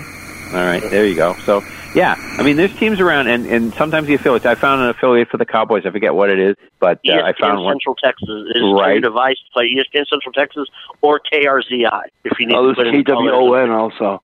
Yeah. Okay. Yeah. So there's a few, but yeah, sometimes the affiliates will be the ones to look for. But yeah, it's very strange. And Odyssey changed their policy because they used to stream all the time, most of the teams, and now they don't. So I don't know. Okay. Okay, guys. Thanks. All right. Take it easy. Yep. All right. Okay, and Joe Buck was he did not start until '98, so it was consecutive from '98 to now. He didn't do the first 5. All right. So, in the NHL, we got standings here. How about the NBA schedule first, Chris, and then we'll... you want to do... I was thinking to do both schedules together after I did the hockey we can do that. All right. Yeah. Okay. So, in the Atlantic Division, and a lot of this for the Bruins is not having played hardly ever. Yeah, they just aren't playing this year. Atlanta, the Atlantic Division, Florida with 21, Toronto 15, Tampa Bay 14. We then have Detroit at 14, Red Wings in 4th place. How about that? Buffalo 12. The Bruins are in 6th place with 10. But again, they've only played 9 games. Other teams are 12 and 13. Yeah, Ottawa, and they said in the Globe, Chris, their schedule should be picking up. They were criticizing the NHL for giving them such a weird schedule in October and, the first part of November, yeah. Yeah. Ottawa was 7 and Montreal was 6. I guess Carey Price is back on the team, right? Yeah, and they need him because I've seen Montreal play twice, and it's Jekyll and Hyde. One day they're good, next day they're bad. So yeah. Metropolitan Division, Carolina with 18. The Rangers are good, 17. Washington 16. Philadelphia 14. Columbus 14. The Islanders at 12, but they've been on the road a lot. I think the Islanders will be okay. Matter of fact, the Islanders are going to be on the road, and I forget how many games they've already played, but they're going to be on the road for the first 13 games because they have to get their new arena ready. That's why it's such a long road trip. Okay. But that's why the Islanders are behind there because all the games so far have been on the road. Well, it's probably almost up because it's probably the next week or so they'll be home. Yeah. Because most teams have played, the Bruins with the 9, but most teams have played, 11 or 12 games. Right. So New Jersey 12 and Pittsburgh 11. Now, Pittsburgh was doing well at the beginning, but I guess they've sort of fallen off because Crosby's still out, right? That is correct, yes. Yeah. And who's their other big gun that's out? I forget. Malkin. Malkin hasn't played yet. Yeah, okay. So there you go. In the Central, we have Minnesota at 16, St. Louis 15, Winnipeg 14, Nashville 13, Dallas 10, Colorado 9. Now, they were supposed to be one of the top teams. They're struggling right now. They're either struggling or haven't played very many games. I don't know which. I don't either. Chicago has 6, and Arizona has 3. Yeah, and Arizona finally won a game. They were winless for the longest time, and Florida was the last undefeated team to finally get a regulation loss yesterday. So. And in the Pacific, we have Edmonton with 18, Calgary 17, Anaheim 15. Anaheim much better than last year. Yes. San Jose 13, hanging in. And we still have 13. A COVID outbreak, so we've been doing it a lot with minor leaguers. Okay. Kings with 13, Las Vegas with 12. Again, I don't know whether it's lack of games or just not playing well. Right. Vancouver 11 and Seattle 9, and that's pretty good for the Kraken. They're doing okay. Yep. And now I'll give you the hockey and basketball schedules. I should have done that earlier, but hey, okay. So it all comes out in the wash. Okay. For the NBA tonight, 7:30, we have Milwaukee at Philadelphia. 9 o'clock. What, John? TNT. Says John. TNT, yep. 9 o'clock, Atlanta at Utah, and 10, Portland at the Clippers. That's on TNT also. Yep. And the NHL, of course, Tuesday, big night, 7 o'clock. Ottawa and the Bruins are going to play. Woo! The Kings and Montreal, Florida at New Jersey, Carolina at Tampa Bay. 7:30, we have Edmonton at Detroit. 8 o'clock, St. Louis at Winnipeg. 8:30, Pittsburgh at Chicago. 9, San Jose at Calgary. And 10, we have Anaheim at Vancouver and Seattle at Las Vegas. And we hear that the schedules are on the way. I haven't gotten mine yet, but I know Jerry got his last week. Jerry got his. And the NBA, we were told, was Clovernook, and they said they were going to send them out. So they were supposed to ship yesterday. Right. I don't know. Now, you work in this industry, Chris. Why such a delay on the schedule? I don't know whether they didn't get it on time or they were waiting for the NHL to tell them to, the library to tell them to get it. I mean, I used to be a person who would bug them and say, hey, it's, end of July. We do the football schedule because you get them contracts together. And we do the baseball, of course, and then we do the football. And as soon as we finish the football, at the beginning of August, I'd say, okay, now it's time to get got to bug somebody to get the hockey schedule. Nowadays, you go on the websites in basketball. Nowadays, you go on the websites and get them. So it's not like they have to ship you a hard copy thing. So whether somebody at Clovernook dropped the ball and they didn't, get them, or whether the library needed to authorize that, yes, we're really going to do them. Because remember, the library did some silly schedules. Like last year, they did an NHL schedule that had like 1 week worth having, before the season ended, or the part of the season they did. And so there were some weird things done by the leagues, of course, in the last 2 years, but the library did as well. So I don't really know what happened. But anyway, so it's really hard to say exactly where the fault lies. But either way, they're later by far than they should be. Mm-hmm. So for NHL News and Notes, we had Marian Gaborik retired after 17 years of playing. He played lately with the Kings. And then Jack Eichel was traded from Buffalo to Las Vegas for Peyton Krebs and Alex Tech. And Touch. Okay, and some draft choices. And Eichel will have surgery that he wants for his neck. Now, this was a dispute between his doctors and the Buffalo doctors. He wanted the surgery done a certain way, and Buffalo wanted to do it another way. And apparently the teams that were involved with Eichel, Vegas, of course, the Rangers and Carolina, all agreed with Eichel's doctors. Calgary. And Calgary, too. Yeah. All agreed with Eichel's doctors. Yes. And matter of fact, the Rangers doctors said because they were in New York, they were going to report the Sabres doctors to the medical board. So because Buffalo, see what Buffalo wanted to do, Chris, is the two different kinds of surgeries. Eichel wanted to have the surgery where he could continue playing. Buffalo wanted him to have the surgery where his career would be over, and Buffalo could claim his salary for insurance. Okay. So that's the whole dispute. And I see. There's a whole big thing in New York about maybe the Buffalo doctors being turned over to the medical board for trying to help the owner get out of that contract. Well, this wonderful owner that was coming in to save Buffalo sports teams isn't, maybe the hottest thing since sliced bread or whatever you want to say. I mean, exactly. New era field, and all this good stuff. The good feeling there was. Yep. And certainly not helping with the Sabres, that's for sure. No. And now Jack Eichel goes and hangs out with another BU alum, Dave Gosher. So that's correct. Cool. So Patrice Bergeron got 4 goals on Thursday night against Detroit, and Brock Nelson also got 4 goals that night for the Islanders. And that I don't know, that doesn't happen very often. 3 goals in a game happens a lot. 4 goals in a game, that very rarely ever happens. And of course, I think Wayne Gretzky or Mario Lemieux, one of the two, I think they hold the record for 5 goals in a game, and that's very rare. So Jeremy Colleton was fired by the Blackhawks, and Derek King is their new coach. Yeah, and he's going to be their new coach for the rest of the season. And the Blackhawks, that's why you see them down in the standings. That whole sexual scandal has just torn that whole organization apart. So it may not be. Well, to be honest, they were bad before that came out. Yeah, they were bad. Yeah. But there's a whole lot of drama going around that team. So I feel bad for Blackhawks fans.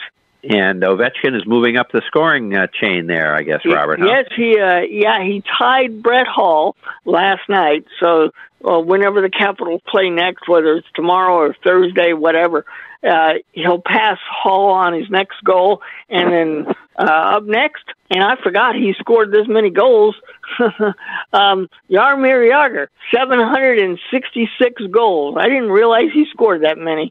So, and then of course the big two are Gordie Howe with 801 and Wayne Gretzky with 894, and even Wayne said on TNT, he said Alex is definitely going to break my record. So. Okay. Yeah. All right. So that's it for hockey, as far as I know. Anything else? No, that's it. I know Rick has nothing to say because the Bruins don't play, so you can't. That's right. Actually, what is? I'm just curious. What's the thought right now? Because I haven't really listened to the talk shows. What's the thought on Swayman and Olmark? Because they both have had games where they got blown out, but they've both played some good games too. Yeah, it's like you say, it's hard to say so far, and like you say with the schedule, it makes it really weird. Yeah, until you get into some games and see who really stands up with the back-to-back games. Yeah, I heard how you're going back and forth. You can really tell. I heard somebody say the Bruins schedule was like they're an ace starting pitcher. They play every 5 days. Yeah, that's all right. That's right. Yep. They're finally playing. They hadn't played since Saturday. Okay, so that's it for hockey. So, Robert, we had a historic thing in boxing with the super middleweight. Yes, we certainly did, and it's rather appropriate that this show is number 168 because this involves the super middleweight division, which is 168 pounds. So that's ironic. Canelo Alvarez becomes the very first super middleweight champion to hold all of the titles at once. And him and Caleb Plant put on a good fight on Saturday night. I gained a lot of respect for Caleb Plant. I've never really thought of him as a decent fighter. He won the title from somebody that he should have beat, and then he's had 3 very easy title defenses. But he really stepped up and did well. Yes, he got knocked out in the 11th round. It ended in a 11th round TKO, but he really raised his stock in the boxing business, and people think a lot better of him now with his performance on Saturday night. And Canelo has said there's rumors for him going to 175, but he said on Saturday night there is other deserving fighters that deserve shots at these titles, so he's going to stay at 168. But he said eventually he will move up to light heavyweight because he did hold a title there a couple of years ago. He got offered a big money fight, so he went up there and took it and won. So he is a 4-division champion. He's won titles at 154, 160, which is middleweight, 168, and he did hold a light heavyweight title. So he said he is going to eventually move up, but he said there are some other deserving fighters at 168, so we'll see what he does. Mm-hmm. So there you go. All right. And Kyle Larson won the auto race. Yeah. Kyle Larson won the cup, and he won the race itself, and he ended up with his 10th victory. So he was deserving. He dominated the circuit. Yep. And Daniel Hemrick won the Xfinity Cup. That's so that correct. was it for them. And we have a couple of media outlets going away, don't we, Sean? Yeah, of course, we already knew about NBC Sports Network, or NBCSN, but I had thought it was going away December 1st.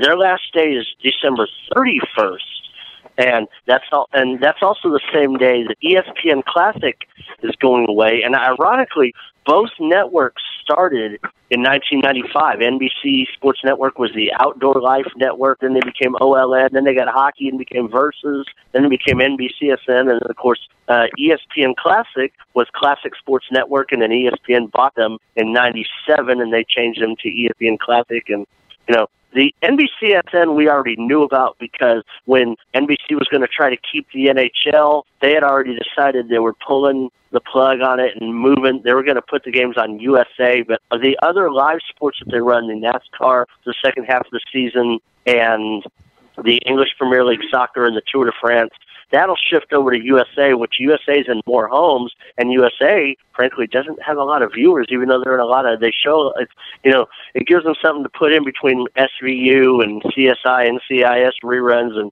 whatever else, and WWE and all that, but the qualifying for NASCAR and all that will go on to Peacock, and then some of these others, but then they'll have the races themselves on USA, but then ESPN Classic, of course, the last 10 years has been a shell of itself, and then it's been pushed into sports packages, or you pay premium. And a lot of what they're doing now with some of the old classic games, the college games, they put on ESPNU, and they've been putting some other stuff in the summer on ESPN2, and a lot of ESPN stuff is eventually going. The classic stuff is eventually, if it's not already, It is. It's on ESPN Plus. Yeah, exactly. It already is. So, yeah. It already is.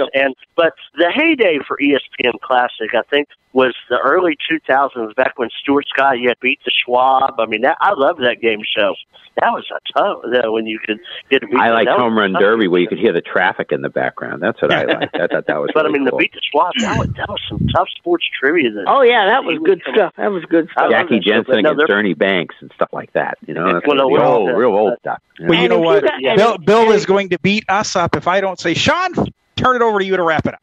Well, let's wrap it up. How about if Sean? Wait a minute. Sean had one more thing, and we want to follow up on this: the golf league that he was talking about last week. Okay. Yes, this golf league. What it is? Chris was partially right, but not really. Yeah, they're going to have what this league getting. It's going to be. They're going to play match play, like 1-on-1. You'll play one person one day, then you'll play another person next day, and you'll get points for each victory. And then it'll work into the finals of each weekend. The players advance, and then you'll get points for winning. For how you do each week of these series, and it's going to be like a 10 or 12 week deal. It's very similar. The World Golf Championships does the Dell Match Play, where they take the top 64 and they bracket them into brackets like the NCAA, and then they have round robin the first 3 days, and the 16 and the quarterfinals on Saturday, and then the semi and the finals on Sunday. And it's kind of one of those. It's going to be similar to that, but not quite. And they got some investors, I think, and they're saying that that's not going. They don't want it to take away from the majors. But anyway, by the way, so they'll work them in. Some of the guys who then maybe would have skipped some of the minor tournaments might go and play in this league. Is what they're talking about. And do some match play. And another story that I saw today that came across: the XFL is going to start playing again in 2023. Yeah, unfortunately. Yeah. I wish they were coming back this year. It would have been fun, but anyway. But and by the way, if you missed any of this or you didn't want to sit through the whole 2 hours or whatever, remember you can download the podcast at legendoldies.com, Sports Lounge Live in your podcatcher, Legend Oldies on TuneIn, or Sports Lounge Live from Apple Podcast, or Sports Lounge Live Podcast from TuneIn. That's how you play it on your smart device, or 773-572-3006, option number 9. And remember, Bill and Perry and Friends, 1 p.m. Eastern, 10 a.m. Pacific tomorrow. So, and we're done. We're long-winded, and we're out of here. Recording stopped.